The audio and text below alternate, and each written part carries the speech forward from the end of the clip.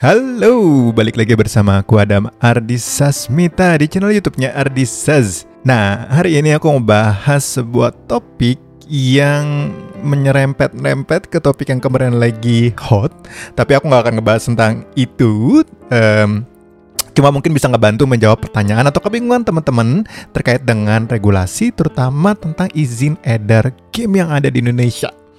Karena ini udah banyak juga yang japri gitu nanya gitu ya, Mas Adam, apakah gameku kalau tidak didaftarkan di asosiasi akan diblok gitu ya. Nah, ini aku kan coba ngejelasin tentang regulasi yang saat ini berlaku di Indonesia. Jadi ini pertanyaan-pertanyaan yang sering muncul dan aku akan jawab satu persatu.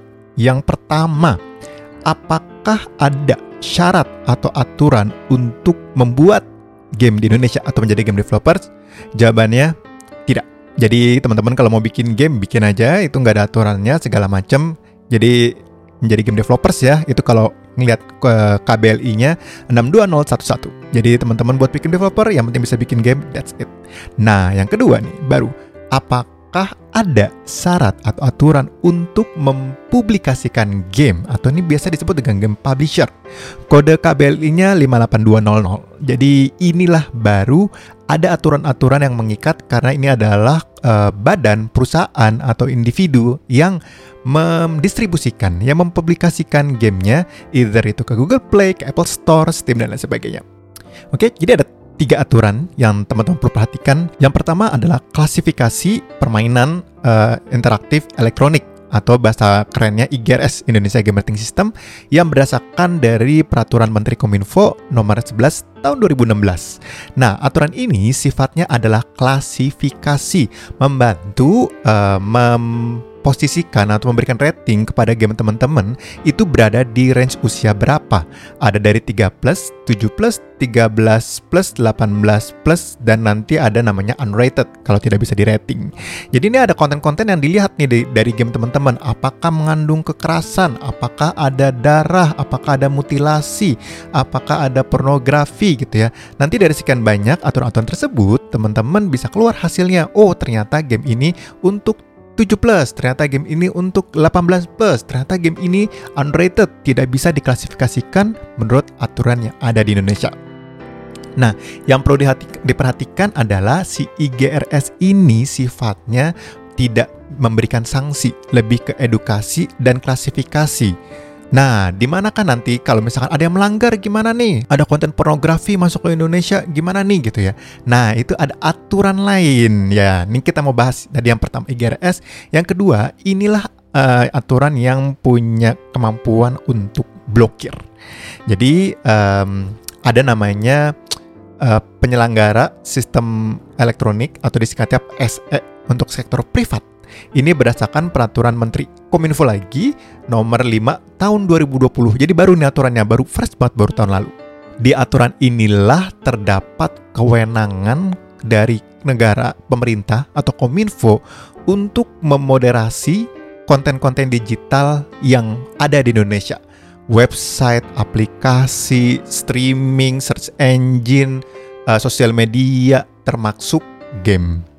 Jadi tadi ya, misalkan ada konten pornografi di dalam gamenya, ada konten child trafficking di dalam gamenya, atau ada apapun yang itu tidak sesuai dengan, nah ini tricky partnya, aturan undang-undang yang ada di Indonesia. Ada banyak dong aturannya. Ada mulai dari aturan undang-undang pornografi, undang-undang ITE, undang-undang perlindungan data pribadi gitu ya. Nah, aturan-aturan itulah yang menjadi dasar hukum apabila si regulasi PSE ini bisa memblok atau bisa mendenda game teman-teman untuk tidak dipublikasikan di Indonesia. Nah, teman-teman bingung kan, nanti tahu dari mana nih gameku sesuai dengan UU yang ada di Indonesia atau enggak? Sesimpel selama game teman-teman bisa dapat rating walaupun itu 18+, artinya game itu bisa dipublikasikan di Indonesia. Jadi teman-teman nggak perlu khawatir, ikuti IGRS-nya untuk dapat klasifikasinya. Kalau itu ternyata tidak bisa di rating di Indonesia, artinya itu calon-calon tuh untuk nanti bisa diblok atau diberi sanksi administratif oleh Kominfo melalui payung hukumnya tadi, PSE. Kemudian aturan yang ketiga yang juga perlu diperhatikan adalah izin usaha gitu ya. Ini Omnibus Law ya, baru juga ini ya aturannya. Omnibus Law ini mengatur perizinan, salah satunya perizinan untuk industri game berdasarkan risiko. Nah, izin ini nanti ada keluar namanya izin usaha industri IUI yang ngeluarin tuh Kemenperin, karena game developer dan game publisher itu izinnya yang mengeluarkan adalah Kemenperin.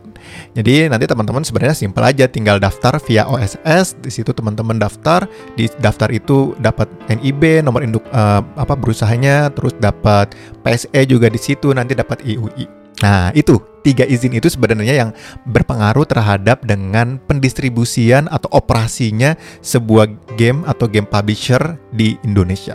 Jadi pertanyaannya adalah, apakah game bisa diblokir di Indonesia? Oh, bisa. Kita kan udah bahas sebelumnya tadi ya, dari PSE itu mereka punya kemampuan untuk memblokir. Jadi memang tujuan utamanya PSE itu adalah untuk memoderasi konten. Nah, ada konten yang dilarang, itulah PSE masuk buat ngeblok. Jadi bisa banget buat PSE ngeblok gitu ya. Either dia itu langsung ngasih surat teguran ke company-nya, ke publisher gamenya, atau meminta internet service provider untuk memberikan memutus akses kepada IP address-nya dan sebagainya. Jadi memang kewenangan itu ada dan dimiliki oleh pemerintah.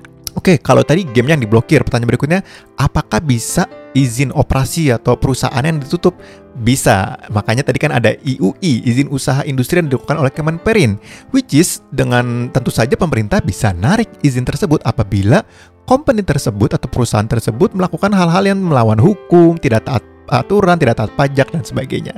Jadi gamenya bisa diblokir oleh Kominfo, perusahaannya bisa juga ditutup atau diambil akses izinnya oleh Kemenperin. Pertanyaan berikutnya kan jadi, siapa saja yang berhak memblokir game? Nah, ini udah jelas dong ya. Game itu yang bisa memblokir hanya saat ini ya, so far hari ini hanya di Kominfo. Game itu adalah produk digital, dan produk digital itu ranahnya Kominfo. Dan Kominfo punya banyak sekali payung hukum yang memberikan mereka kewenangan untuk memoderasi, untuk memblokir game. Tadi ya mereka punya Permen Kominfo nomor 11 tahun 2016 tentang IGRS, punya Permen Kominfo juga nomor 5 tahun 2020 tentang PSE, dan mereka juga punya UU ITE, dan nanti ada juga tentang pelindungan data pribadi. Aturan-aturan inilah yang memberikan Kominfo kewenangan untuk memblokir game yang tidak sesuai dengan aturan atau undang-undang yang berada di Indonesia. Terakhir, ini pertanyaan menarik. Apakah bisa lembaga selain pemerintah melakukan blokir game di Indonesia? Nah, ini kan pertanyaannya, ini asosiasi bisa ngeblokir game gak sih gitu? Misalkan Agi punya kapabilitas untuk memblokir game gak sih? Oke, gini, aku jelasin. Mungkin aku ambil contoh gini. Teman-teman ingat ada dulu kasus ya, ini antara PSSI dengan Liga Primer Indonesia.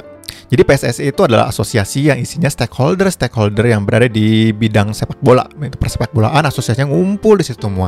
Di dalam PSSI itu ada aturannya, ada ART-nya, jadi punya banyak sekali regulasi-regulasi yang mengatur organisasi tersebut. Ketika ada kasus LPI muncul ya, ada Liga Primer nih, liga yang tidak di bawah PSSI, lahir gitu kan. Heboh kan waktu itu. Kewenangannya PSI tidak bisa sampai memblokir LPI untuk terlaksana gitu. Jadi LPI juga masih bisa jalan. Liga-liga lain apapun juga masih bisa jalan gitu kan. Jadi ketika PSSI mencoba memberikan sanksi apabila ada liga yang berjalan di luar dari PSSI, sanksinya kalau nggak salah waktu itu adalah pemain atau klub yang bertanding di Liga LPI tersebut tidak akan dibawa oleh PSSI ke Piala Dunia. Ini karena PSSI anggota dari FIFA gitu kan. Jadi yang berhak mengirimkan timnas itu PSSI. Itu kan sempat rame, akhirnya dimediasi, akhirnya sekarang LPI pun masuk menjadi bagian dari PSSI. Nah, itu contohnya gitu ya. Jadi memang asosiasi perkumpulan gitu boleh bikin aturan, tapi aturannya berlaku internal dan tidak menyentuh ke yang di luar dari ranah mereka gitu. Atau kasus lain mungkin agak mirip tapi beda gitu. Contohnya kayak waktu Netflix gitu. Ingat waktu dulu Netflix awal-awal masuk itu kan sempat ada salah satu provider yang ngeblokir kan. Nah, itu rame tuh nyalahin pemerintah. Waduh, pemerintah nih blokir ini, blokir itu segala macam. Agak mirip sih dengan kasus ini. Banyak yang salah sasaran nyalahinnya pemerintah. Wah, pemerintah mau ngatur A, B, C, D, E. Padahal enggak, pemerintah enggak ada aturan seperti itu. Itu aturan internal, sama seperti waktu kasus Netflix dulu. Itu aturan internal dari perusahaannya gitu kan, yang memang mereka pengen blokir aja gitu. Tapi kan pada kenyataannya si Netflixnya masih bisa ditonton di internet service provider lain, di operator lain gitu kan. Jadi ya aturan dia berlaku di skupnya dia aja. Jadi teman-teman, sejauh ini sepanjang yang aku pahami itu teman-teman ya, jadi nggak perlu panik, nggak perlu panas, nggak perlu marah-marah gitu ya, karena yang berhak meregulasi produk digital yang boleh atau tidak boleh berada di Indonesia, dipublikasi di Indonesia, itu adanya di pemerintah, yakni Kominfo. Dan sejauh ini kayaknya belum ada indikasi Kominfo menyerahkan wewenang itu kepada organisasi-organisasi lain. Jadi teman-teman gak usah panas dulu, gak usah marah-marah dulu, apalagi sampai marah-marahnya salah sasaran ke pemerintah gitu ya. Kita sambil lihat dulu aja perkembangannya. Nanti kan dari perkembangannya bisa kelihatan ya, ada aturan baru apa, ada update apa gitu-gitu kan. Karena memang ya itu wewenangnya adanya di pemerintah. Oke, itu aja paling untuk video kali ini. Semoga bisa ngebantu mencerahkan teman-teman ya. Karena banyak banget yang sampai sekarang masih nyalahin, wah ini pemerintah nih, wah gini.